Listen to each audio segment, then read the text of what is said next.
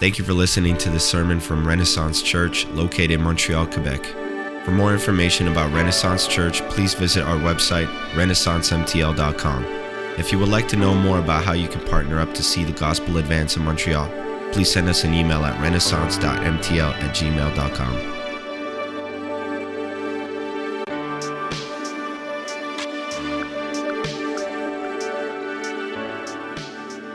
Again, good morning. Thank you guys. So great to be together. I think everyone, but if you don't know me, my name is James. I'm the pastor here, and just excited to bring God's word this morning. And as I've prepared and studied, I'm just excited about this morning. So we're continuing. This is week 2 of our series called Stand, and it's a study in the Old Testament book of Daniel. So if you've got a Bible, you can go there. There's Bibles here in the back of the row.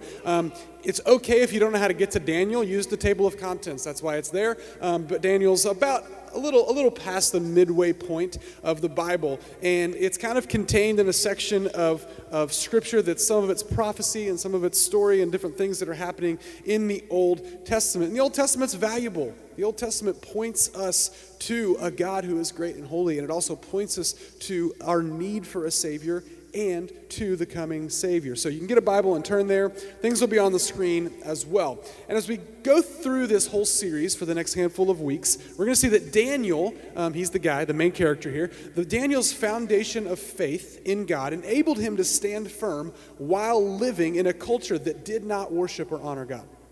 So Daniel was living in exile. What that meant was that he had been taken from his home, not by choice. Someone came and captured them and enslaved them and took them. He was taken from everything he knew and loved, and he was now living in a foreign place among a people who did not love and worship God.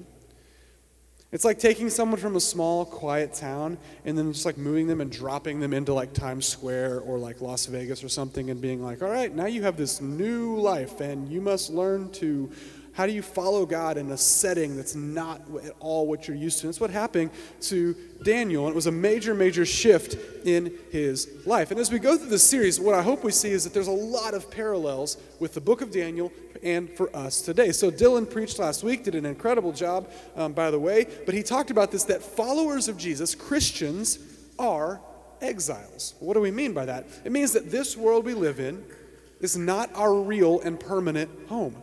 That we're just kind of just journeying here. I mean, if there's language and kind of old school language and songs and all those things, but this is a temporary place. It's not our real home. Our real home is eternal. Our real home is the kingdom of God. Our citizenship is not here. Our citizenship is in heaven for anyone who has put their faith in Jesus. But for now, we all live here. I think most of us do anyways. Sometimes you wonder where people are living. I'm joking there. But for now, we live here, right? So the question then is, how do we stand firm in our faith? How do we live as exiles in a broken world? This even makes sense in this city that we live in, right? How many people would say, hey, Montreal is a city that is filled with people who love and follow Jesus? Probably not many people would say that. God is at work in this city. God's doing incredible things, and God is moving all over the place. But when we just look at the city, it is a place that is in desperate need of the hope of Jesus. And so as we go through this series, my hope is that we would see that following Jesus does not mean that we close ourselves off from the big, bad world, right? Or it also doesn't mean that we just say, oh, let's just live like everybody else. It doesn't matter. Jesus is something that we love, and we kind of go to church on Sundays, but the rest of the time doesn't really matter. We don't want that either, but there's a third way that we would live to follow and honor God in the middle of the culture that we live in, that we would live for the good and the blessing of God in our city and in our neighborhoods. And so that's the main idea here of what this series is about. All right, so jumping into sermon today. Dreams can be really weird. How many people would say, yes, I've had a weird dream? I had one last night. I don't even remember what it was now, but I remember being like, what is happening, right? Dreams are weird. For about 2 months before Christmas, Lottie was learning to talk, and we would ask Lottie when she woke up, she's 2 now, we'd say, Lottie, did you have any dreams? And she'd say, yes. We'd say, what did you dream about? And every single day she'd say, Santa, right? She didn't really dream. She just for whatever reason, that's what she thought she would say, right? So in life, we have good dreams, we have bad dreams, we have recurring dreams. Those are odd, weird dreams, and so on. Everybody knows, this is normal, right? Probably most of the time, they don't mean anything. Like, it means that we like ate food too late at night or who knows what, like whatever. But dreams are weird, right? So in our scripture today, in Daniel, it features two different dreams. And in this scenario that we're going to read today, the dreams actually had a meaning. Like, there was a purpose to them that God was communicating something. And that can happen in different times and different places, right? We don't have to get into that today. But God is communicating through these dreams. And so through these two dreams, what we're going to see is we'll see how we can stand firm in a changing world and how it can matter in our everyday life to have a right view of the kingdom of God. Here's our main point of the sermon. This will be on the screen. We can stand firm in our faith when we understand that God's kingdom will outlast all human kingdoms. You're going to hear that multiple times this morning as we go through this. So, before I just completely jump into our scripture, here's some context again. Remember, Dylan talked about this last week, but Daniel had been taken captive from Jerusalem to Babylon by a king named Nebuchadnezzar. The Israelite people were taken captive because for generations they had rebelled against God and ignored God and disobeyed God. And so because of that, they are being disciplined by God. God is allowing them to be taken captive and into exile for a period of 70 years. And what's happening is that when you look at the big picture, God is waking them up. He is shaking them to say, hey, you are called to worship me, and you're ignoring me, and you are giving people a bad picture of who I am. And so God is waking them up so that they will turn back to him. And so this exile is because of their own disobedience. And so in our chapters today, the dreams and the life of King Nebuchadnezzar and the interpretations of those dreams by Daniel show us that the kingdom of God will outlast all other kingdoms. And they show us the devastating result of human pride. All right? You with me? You awake? You good? Okay, so if you've got a Bible, today we're looking at Daniel chapter 2 and Daniel chapter 4. And I'll tell you up front, it's a whole lot of material. And I'm not going to read every word of it. Some of the things I'm going to read are going to be here. And then some of it, I'm going to tell the story. So here's my challenge for you. Like, I would always challenge you, don't just listen to one of us and just say, okay, they said it, so it must be true. I hope you can trust us, but you also should go home, read this on your own, read through these chapters on your own. But for the sake of sermon time, I'm going to condense and tell this as a story as we go through it. All right? You with me? In both chapters, the reason we're doing them together is there's a lot of parallel between them, right? Both chapters have a dream as a central part of the narrative. Both chapters highlight the enduring nature of the kingdom of God, and both chapters deal with pride and humility. So, track with me here if you can. We're going to start in Daniel chapter 2, verses 1 and 2, and it says this. In the second year of the reign of Nebuchadnezzar had dreams. His spirit was troubled, and his sleep left him. Then the king commanded that the magicians, the enchanters, the sorcerers, and the Chaldeans be summoned to tell the king his dreams. So they came in and stood before the king. All right, what's happening? The king has bad dreams. He doesn't know what's going on. And he says, hey, I need people to come interpret these dreams. I need people to come and tell me what this means.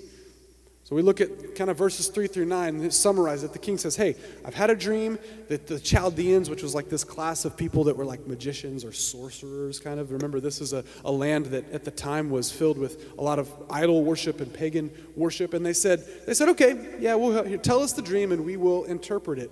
But the king says, nope, I'm not going to tell you the dream. You have to tell me what my dream was, and then you have to interpret it. And if you don't, I will kill you. That's what this passage says. And so these guys are like, King, no one can do this. And they're scared, they're terrified. They're like, can we read his mind to interpret this dream? And so he says, I'm going to kill you if you don't interpret it. And the king thinks that if he tells them the dream, then they're probably just going to make stuff up as an interpretation, right? Oh, king, we think it means this, whatever. So he's like, I need to know that you really know what you're talking about, so I'm not even going to tell you the dream, right? And they're afraid for their own lives. They're unable to interpret it, and they are afraid. If we jump to verse 10 in Daniel chapter 2, here's what it says. It says, the Chaldeans answered the king and said, there is not a man on earth who can meet the king's demand, for no great and powerful king has asked such a thing of any magician or enchanter or Chaldean. The thing that the king asks is difficult, and no one can show it to the king except the gods whose dwelling is not with flesh. Now, these guys did not love and follow and worship the one true God, but they're kind of right here. They've got part of it right. They're like, nobody can answer this except the gods. What they could have said and could have understood was, no one can answer this except the one true God. The God who is over all things, the creator of all things. And so they come and they say, King, nobody can do this. This is you're not just going to get one of us to be able to answer it. They give this response to the king. The king gets angry and he makes plans. Okay, you guys can't do it. I'm going to have all of you killed. And this included Daniel and his friends, because Daniel was in this class of part of the king's entourage of he wasn't like a magician, but he was part of this group. And so Daniel finds out hey, you're going to be killed because these guys couldn't interpret the dream. And so Daniel was, at the time, he was considered a wise man of Babylon. So Daniel hears about this and basically says, okay, everybody calm down. Let me talk to the king. So the guy that was the king's right-hand man, that was carrying all this out, he's like, no, please wait. Let me talk to the king. We go to verse 16. It says, and Daniel went in and requested the king to appoint him a time that he might show the interpretation to the king. Verse 17. Then Daniel went to his house and made the matter known to Hananiah, Mishael, and Azariah, his companions, and told them to seek mercy from the God of heaven concerning this mystery, so that Daniel and his companions might not be destroyed with the rest of the wise men of Babylon. Then the mystery was revealed to Daniel in a vision of the night. Then Daniel blessed the God of heaven. Daniel answered and said, blessed be the name of God forever and ever, to whom belong wisdom and might. He changes times and seasons. He removes kings and sets up kings. He gives wisdom to the wise and knowledge to those who have understanding. He reveals deep and hidden things. He knows what is in the darkness, and the light dwells with him. To you, O God of my fathers, I give thanks and praise, for you have given me wisdom and might, and have now made known to me what we asked of you. For you have made known to us the king's matter. So Daniel, think about the courage here. Daniel says, everybody hold on, I can interpret this dream. At that moment, God had not revealed it to him. He is trusting and putting his life on the line to say, God, I'm asking you to do this. So Daniel gathers his friends and says, guys, we need to pray, and we need to seek the mercy of God. And God responds, and God reveals this to Daniel. And that whole last section there was Daniel just saying, God, you are above all gods. You give wisdom. You are the great and mighty God, as God had revealed this dream. And so the next few verses kind of summarize that Daniel says, hey, don't kill everybody. Take me to the king. I can interpret the dream. And so Daniel's taken before the king, and we come to verse 26, and it says this. The king declared to Daniel, whose name was Belteshazzar. Okay, so side note, the king had given them all local names of the local language, so that's why he sometimes is Daniel, sometimes is Belteshazzar. Okay. He says, the king says, are you able to make known to me the dream that I have seen and its interpretation? Daniel answered the king and said, no wise men, enchanters, magicians, or astrologers can show to the king the mystery that the king has asked. But there is a God in heaven who reveals mysteries, and he has made known to King Nebuchadnezzar what will be in the latter days. Your dream and the visions of your head as you lay in bed are these. And so Daniel then goes on to explain the dream. He says, to you, O king, as you lay in bed, came thoughts of what would be after this. And he who reveals mysteries made known to you what is to be. But as for me, this mystery has been revealed to me, not because of any wisdom that I have, more than all the living, but in order that the interpretation may be made known to the king, and that you may know the thoughts of your mind. And so Daniel says, yes, I can do it. King, you've got this vision. It matters. It has the impact. It impacts the future. And Daniel says, I don't have the wisdom to do this. No one could do this, but God has revealed this to me. Continue on, and Daniel begins to describe the dream, which was the first part of what had to happen. And so in the king's dream, the king had a dream, and in the dream there was this statue or image, and it had a head of gold. It had chest and arms of silver. Its midsection and its thighs were made of bronze. Its legs were made of iron, and its feet were made partly of iron and partly clay. And in the dream, it says, a stone that was not cut by human hands comes down and crushes the statue.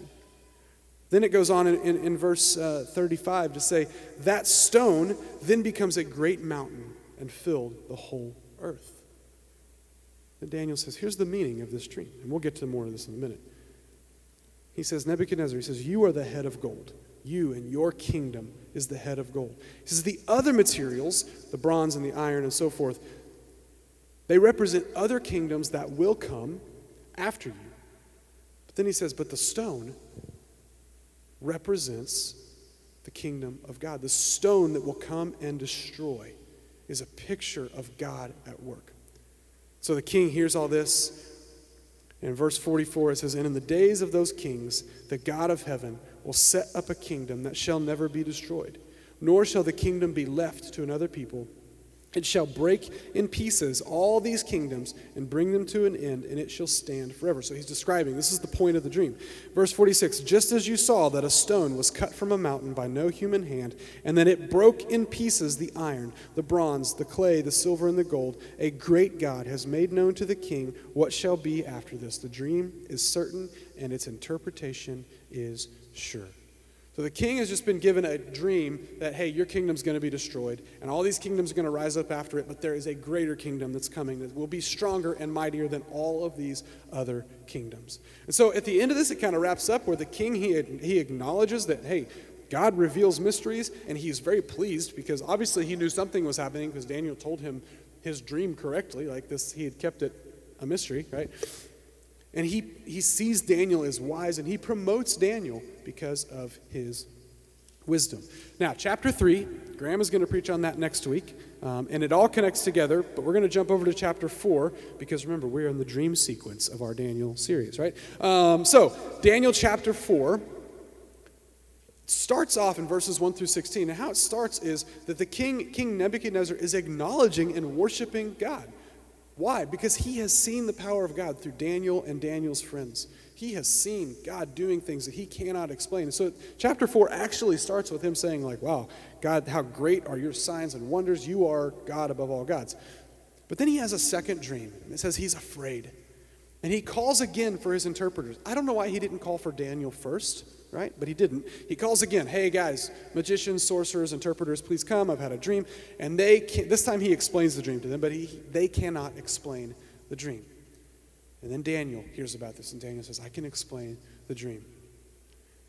In this second dream, the king has a dream of a great tree, it was full of fruit, and it says it was visible to the whole world. But then the tree is cut down, and the word that the scripture uses is cut down by a watcher. I was like, what is a watcher? And it's this idea of an angel or a messenger. So in the dream, he sees this like angel from heaven come down and just cut the tree down. And the angel says, basically, let this man become like, the analogy, let this man become like a beast of the field. And we go to chapter 4, verse 17, and it says this. It says, the sentence, and this will all make sense in a moment. The sentence is by decree of the watchers, the decision by the word of the holy ones, to the end that the living may know that the Most High rules the kingdom of men and gives it to whom he will and sets over it the lowliest of men. Sorry, I can't read. Here's the point, right? The dream gives a picture of this tree being struck down for a period of time. And Daniel says, hey, it's going to happen. It's going to be struck down. We look at verses 18 through 25. After the king explains the dream, he begs for Daniel to interpret it, and God again revealed the meaning of the dream to Daniel. But Daniel's afraid to tell the king the meaning. He's like, I can't tell you this because it was bad news for the king. It was not a good message for the king. The king says, don't be afraid, Daniel. Tell me this anyway. And so here's the meaning. Daniel says, Nebuchadnezzar, he says, you are the tree. Your kingdom is great. Your reign is mighty. You are like seen by all the world. You're revered by all the world. But he says, King, this tree, you are going to be cut down and humbled so that God may be known. He says he will be cut down and driven to be like a beast for a period of time until he humbles himself. And the second part of verse 25 says this. He says, till you know that the Most High rules the kingdom of men and gives it to whom he will. There's a promise. Basically he says, King, you're going to be humbled. Because of your pride, you're going to be cut down, you're going to be humbled, but there's a promise that you are going to be restored. Your kingdom is going to be restored after you recognize what it means that you've been humbled and that you'll be restored. And so verses 27 through 32. We're almost done with this part, and I'm going to connect it all together, so hang with me. All right, verse 27, it says, "Therefore, O king, let my counsel be acceptable to you. Break off your sins by practicing righteousness, and your iniquities by showing mercy to the oppressed, that there may perhaps be a lengthening of your prosperity." He's saying, King, you should repent. You should deal with your sin here, right? Verse 28, all of this came upon King Nebuchadnezzar. At the end of 12 months, he was walking on the roof of the royal palace of Babylon. And the king answered and said, "Is not this great Babylon, which I have built by my mighty power, as a royal residence and for the glory of my majesty?" You hear the pride in that, right? While the words were still in the king's mouth, there fell a voice from heaven, "O King Nebuchadnezzar, to you it is spoken, the kingdom has departed from you. And you shall be driven from among men, and your dwelling shall be with the beasts of the field, and you shall be made to eat grass like an ox.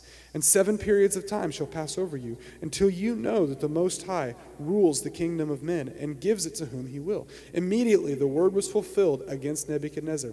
He was driven from among men, and ate grass like an ox, and his body was wet with the dew of heaven, till his hair grew as long as eagle's feathers, and his nails were like bird's claws. This is very descriptive language. This is crazy what's happening to King Nebuchadnezzar. He is humbled to the point where he, in a sense, like loses his mind and goes out and he's just like eating grass, and he is like a wild animal for a period of time. It says 7 periods of time. I don't know exactly how long that is, but there was a period of time where he is out in the field eating grass like an animal. He has lost his mind. Every bit of like glory and majesty that he thought he had, he is now the opposite of that. So everything in the dream was fulfilled. The king was taken away from the palace and became like an animal, eating grass and living in the fields. And it comes to the end of the passage, verse 34. "At the end of the days, I, Nebuchadnezzar, lifted my eyes to heaven, and my reason returned to me. And I blessed the Most High, and praised and honored him who lives forever." And this was his prayer. It says, "For his dominion is an everlasting dominion, and his kingdom endures from generation to generation. All the inhabitants of the earth are accounted as nothing, and he does according to his will among the hosts of heaven and among the inhabitants of the earth, and none can stay his hand or say to him, 'What have you done?' At the same time my reason returned to me, and for the glory of my kingdom my majesty and splendor returned to me. My counselors and my lords sought me, and I was established in my kingdom, and still more greatness was added to me. Now I, Nebuchadnezzar, praise and extol and honor the King of heaven, for all his works are right, and his ways are just, and those who walk in pride he is able to humble." Okay, big picture. The king, he is like, "Hey, look at me. I'm the best. I've built this kingdom. It's for my majesty." He's humbled, and God keeps his promise, and he's restored. But at the end of that restoration, the king, it says he lifts his eyes to heaven. He came to a point where he realized, my glory is nothing compared to the greatness of the glory of God. And that last prayer, he's saying, "God, you are the king above all kings." And Nebuchadnezzar himself says, "I understand now what it means to be humbled, and what it means that God is the king above all kings." All right, that was a lot, I know. Are you tracking with me? You guys might need to like move around a little bit, take some deep breaths. Are you awake? Are you with me? Okay, all of this has a point. All right, so here we go. So what do we do with all of this? And this is where we're going to get, hopefully, to really apply this to our daily lives. Like, how do these stories show us how to stand firm in our faith?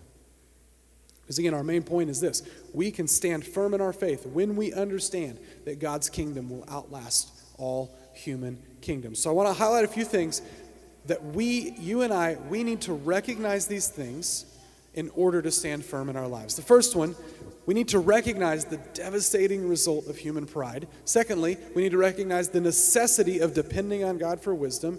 And finally, we need to recognize the eternal nature of the kingdom of God. So first of all, these stories point us to pride and humility.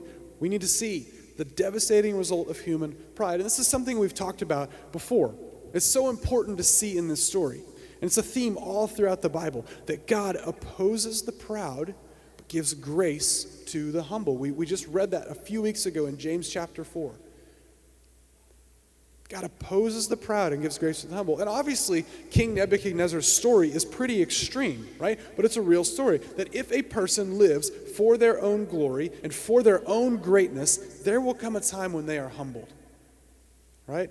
Simple proverb, pride comes before the fall. So often, right? Has anybody ever been like, I played basketball a lot and things, baseball and basketball, and there was this one time. This story is not my notes, so hopefully I tell this right. But I was playing baseball, and in baseball you have these little weight things that you can put on the bat, and it's called a donut. You do not eat it. It's made of metal. It's heavy. You slide it on the bat to make the bat heavier when you're like warming up. It's called a donut. Well, I was thinking I was all cool. This is probably like 9th grade, and I'm doing this, and one of my friends was like taking it and like flipping it and trying to catch it, and they probably weigh like 3 or 4 pounds, right?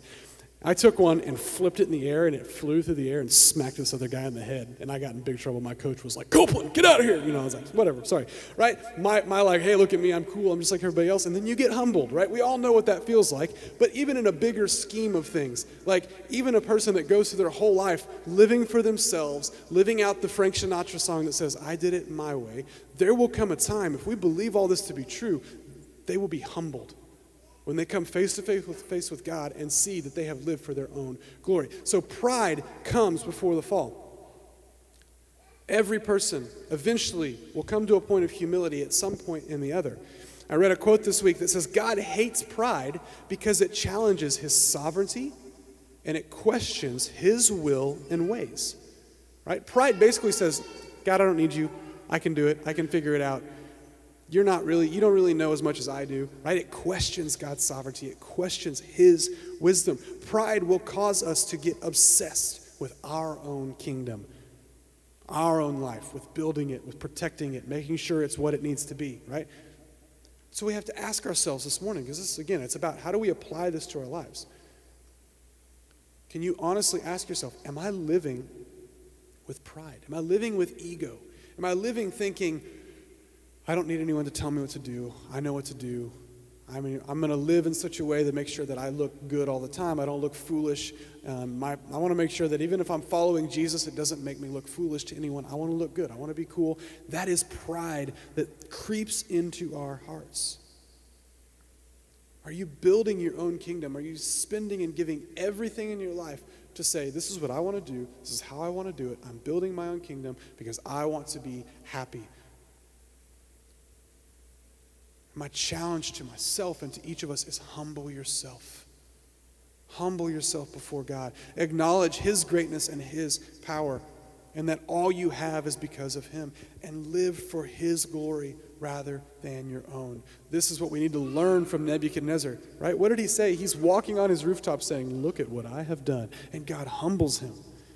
And when we go through our life with that mindset of like, hey, I'm good, look at me, not everybody's as good as me, God will bring humility in our lives. And humility is the way of Jesus, right? Humility is what God loves. God opposes the proud, but he gives grace to the humble. God wants us to be in that position in our lives where we say, I don't know everything, but God, you do, and I need you. God is attracted to humility. God is attracted to weakness and brokenness. God is even attracted to us when we are a mess and we're broken and sinful, but when we come and say, okay, God, I need you, God loves it when we come to him. Pride will lead us to falling flat on our face, and as the title of this series says, we want to know how to stand rather than being humbled and falling flat on our face, right? So learn from this story, because at the deepest levels, pride will cause us to live as if we don't need God. And that's how King Nebuchadnezzar was living. Look at my kingdom. I don't need God. When we look at Daniel, Daniel lived in the complete opposite way. Because what's our second point? Our second point is this. We have to recognize the necessity of depending on God for wisdom. Daniel was totally dependent on God for wisdom. He put himself out there by saying, hey, I can interpret the dream. In chapter 2, he tells the king he can do it before God had revealed the dream. This was his trust and dependence on God. That was how he could stand firm, because he had a complete and total and almost like, if it's just human logic, it doesn't even make sense that he says, God, I depend on you. It doesn't make sense right now, but God, I trust you. This is how he could stand. So what did this look like practically? I think a couple things we see in the story. First of all, we see that Daniel prays. And the point of prayer is full dependence on God. But when we pray, we are acknowledging to God that we need him, that we're helpless, but he is able. And if you remember from chapter 2, Daniel didn't just simply pray on his own. In verse 17, he gathered his friends. He gathered people around him and said, guys, we need to pray. We need wisdom, and we need God to show up. And if you remember the story, if God had not revealed it, if God had not shown up, they literally would have been killed. Their lives were on the line, and they said, we need wisdom. So he gathers people to pray together. Such an important lesson for us. Prayer is important, but it's not just you. It's you and a community of believers, right? We need wisdom. And so there's a quote that's going to be on the screen. It says this. It says, almost everyone believes that prayer is important. Who would say that? I believe prayer is important. Yes, I do, okay? But there is a difference between believing that prayer is important and believing it is essential. Essential means there are things that will not happen without prayer. And that's where Daniel was. Daniel wasn't just like, guys, this is important, we should pray. It was, we have nothing else to do. Our lives are on the line. And prayer then became for them essential, of depending on God. See, true prayer is not about just saying some certain words or praying in a certain way or saying, okay, we prayed, so we're good, we said these words. True prayer is an understanding that if God does not move, we are sunk.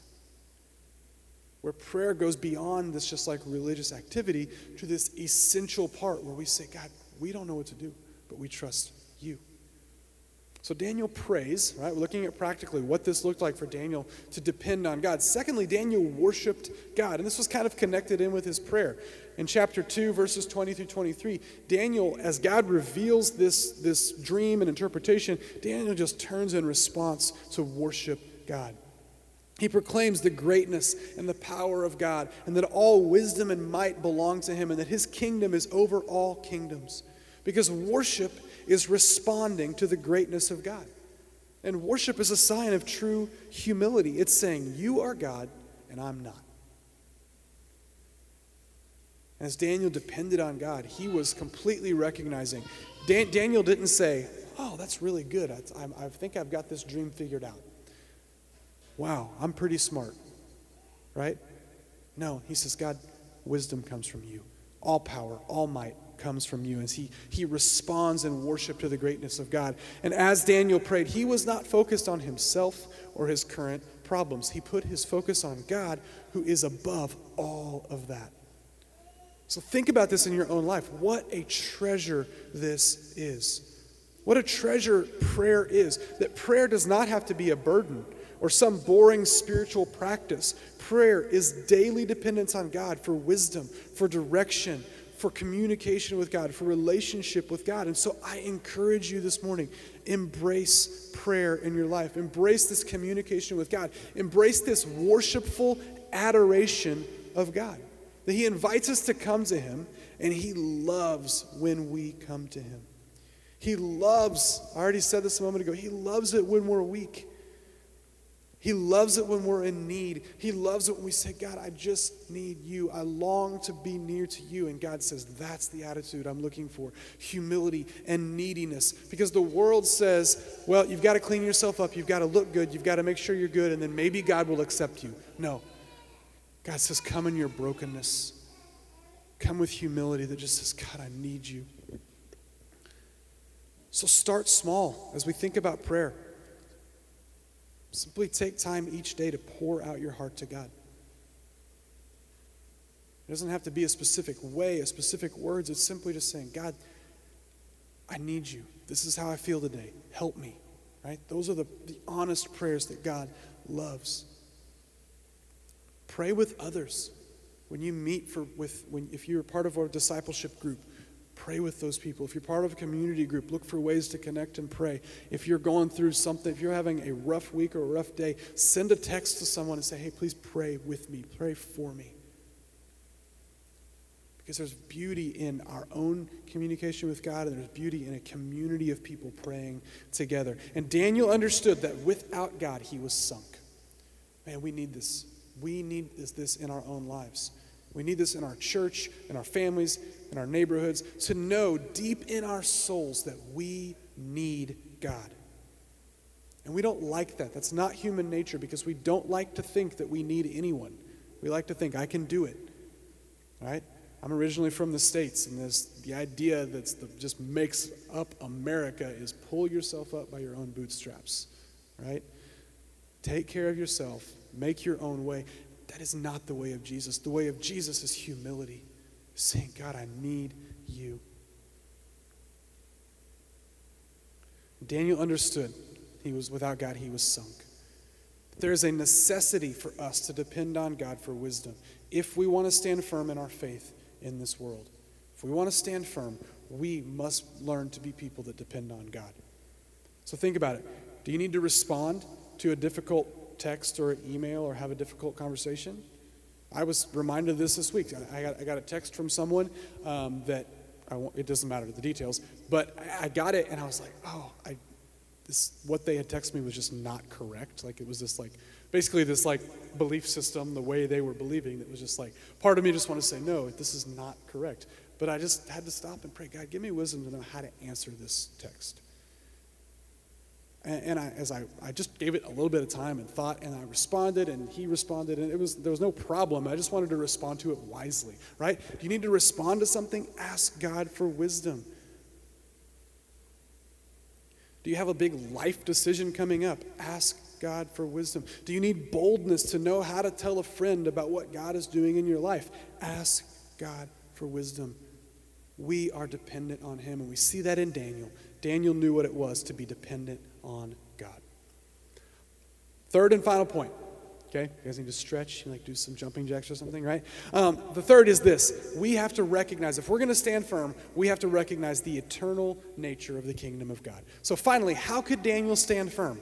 It's because he understood the right things about the way kingdoms work, right? The primary point that we're looking at is that we can stand firm in our faith when we understand that God's kingdom will outlast all human kingdoms. So Daniel experienced a life of change and upheaval all around him. When you look at the whole book of Daniel and his whole story, he saw the rise and fall of at least 5 kings. Right? In Israel and then in Babylon. And Daniel, the whole book carries on for 60-ish years. And Daniel's just faithful, every bit of it, while all these kings rise, fall, rise, fall, rise, fall. So Daniel lived in the midst of upheaval. And then on top of that, Nebuchadnezzar's dream of the image or statue points to this and reiterates this. And it points to the rise and the fall of the following kingdoms. And we're going to put a picture up here. And my caveat here is what this is a fairly widespread belief of what this dream means and kind of played out, right? Remember, this is, in a sense, it's prophecy. It's saying, hey, king, here's what's going to happen in the future. But as people and historians and people who study Scripture look back, here's what it seems. That you had the Babylonian Empire as the head of gold, and it fell. And next came the Medo-Persian Empire, and then it fell. And then the Grecian Empire under Alexander the Great, and it, for a period of time, rose to the scene. And then it fell. And then the Roman Empire, and then as that split into the East and West and became the Holy Roman Empire, it seems as the dream points to these things, right? But all of that just illustrates that Daniel understood, and this dream reiterated, that the kingdoms of man rise and fall. Because I guarantee you that none of those kingdoms at the height of their power thought, we're going to crumble and fall. They thought, we're it. We're here to stay. And yet the kingdom of God outlasts all kingdoms. Right? But what was the point of the dream? Right? Because in the dream we've got this idea, this image, that's someone's artist's depiction. I don't know if that's exactly what it looked like. But what was the point of the dream? The point was that all of these kingdoms would come and go, but the kingdom of God will stand forever. In both dreams, the statue and the tree, we see that something comes to destroy them and cut them down. And when you look at that, and we see the big picture of Scripture, what is that? That thing, that person, that someone is Jesus. And that something is the kingdom of God. And Daniel understood this, and it allowed him to stand firm, knowing that no king, no kingdom is bigger than God.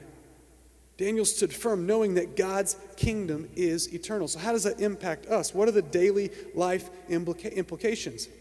We have to ask ourselves, what kingdom are we living for? Are we building our own kingdom? Are we focused on our own thing? The world is just like right around us right now. Are we realizing that it's not going to last forever? Literally, even our own lives are not going to last forever, and all the things that we can put our trust in are going to crumble and fall. Because we can get so caught up in literally like, hey, this is what's hot right now. Like, we literally live in a world that things are trends. Like, if you're a Twitter user, things literally are called trends, and they last about 3 hours, and then it's gone, right? That is the kind of world that we live in, that things rise and fall so rapidly. When we do that, when we live by, hey, here's what's cool right now, here's what's hot right now, here's what's right in front of me, here's what's shiny and cool right now, we miss the bigger picture of the eternal, enduring God. If you are living that way, all of us, we are putting our hope somewhere. And you are building your life on something. You must put your hope in the right kingdom, because the only kingdom that will not fall or fail is the kingdom of God. We have to have an understanding. So that's the first thing. We're building the right kingdom. Secondly, we have to have an understanding that this world is not our home, which we said at the beginning. Because in a spiritual sense, we as Christians are living as exiles, awaiting the day when we go to our true home as citizens of the kingdom of God. So you are living your life. You see the news, something bad happens in the world. Something in our world has crumbled and fallen. You see the brokenness in the world, or more personally, you see a relationship in your life kind of fall apart, or you lose your job, or any other number of things that we face. And it's no surprise. We all know this, that things come and go, and we see these ups and downs. When things like this come, where is your hope? Is your hope in this earthly kingdom that's right around us, that crumbles and falls? Or is your hope in the kingdom of God that lasts forever? Because understanding the eternal nature of God's kingdom will lead us to do things that matter for eternity. It will lead us to invest not just in temporary stuff, but in things that are eternal, which are people and relationship with God. It'll teach us to live for the things that truly matter. And when we understand the eternal nature of the kingdom of Jesus, we can live with him as our foundation rather than the shakiness of the world around us. We can stand firm on Jesus when everything around us shakes and moves. So Daniel is showing us how we can stand firm in our faith, even when surrounded by those who don't care. We can stand firm in our faith when we understand that God's kingdom will outlast all human kingdoms. And so we trust him and we depend on him for each day. And as I wrap up this morning, I know there was a long, and I feel like I'm just talking and talking and talking. That's okay. Because we need to let this scripture sink in and challenge our hearts, that we understand and think about kingdoms in the right way, because it does have implications for everyday life. You can stand firm in your faith. And I know there are days, there are weeks, there are seasons of time where it feels like everything is shaking and everything is falling apart and nothing is secure. I want you to know in the midst of that today that there is hope. Jesus is our rock. Jesus is our cornerstone. Jesus is the stone not cut by human hands that we see in Daniel chapter 2. His kingdom will endure forever. In him, we find hope beyond this world. In Isaiah chapter 9, there's a prophecy that we often read at Christmas time, but it says this in verses 6 and 7. It says, "For to us a child is born, to us a son is given, and the government shall be upon his shoulder, and his name shall be called Wonderful, Counselor, Mighty God, Everlasting Father, Prince of Peace. Of the increase of his government and of peace there will be no end.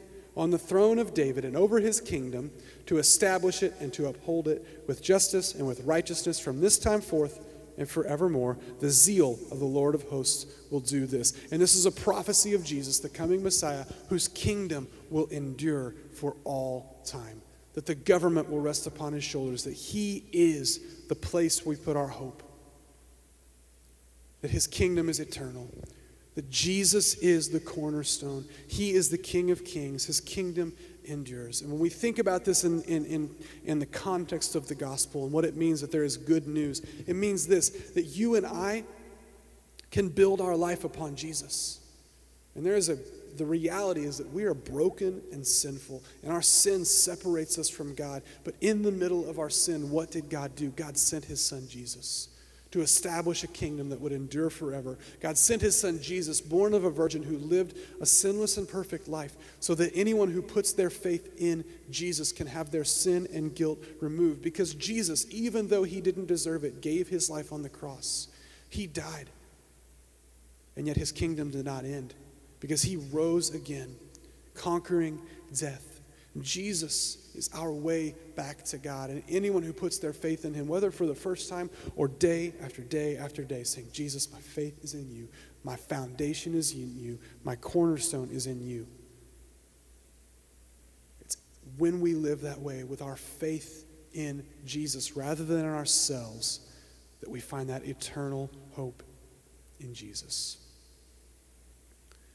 We can stand firm in our faith when we understand that God's kingdom will outlast all human kingdoms.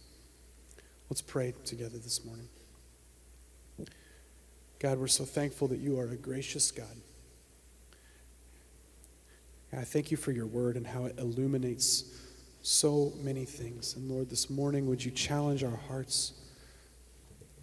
God, I pray that we would be honest, to search our hearts, to know, are we living in pride? Are we living in arrogance? Or are we humbling ourselves before you?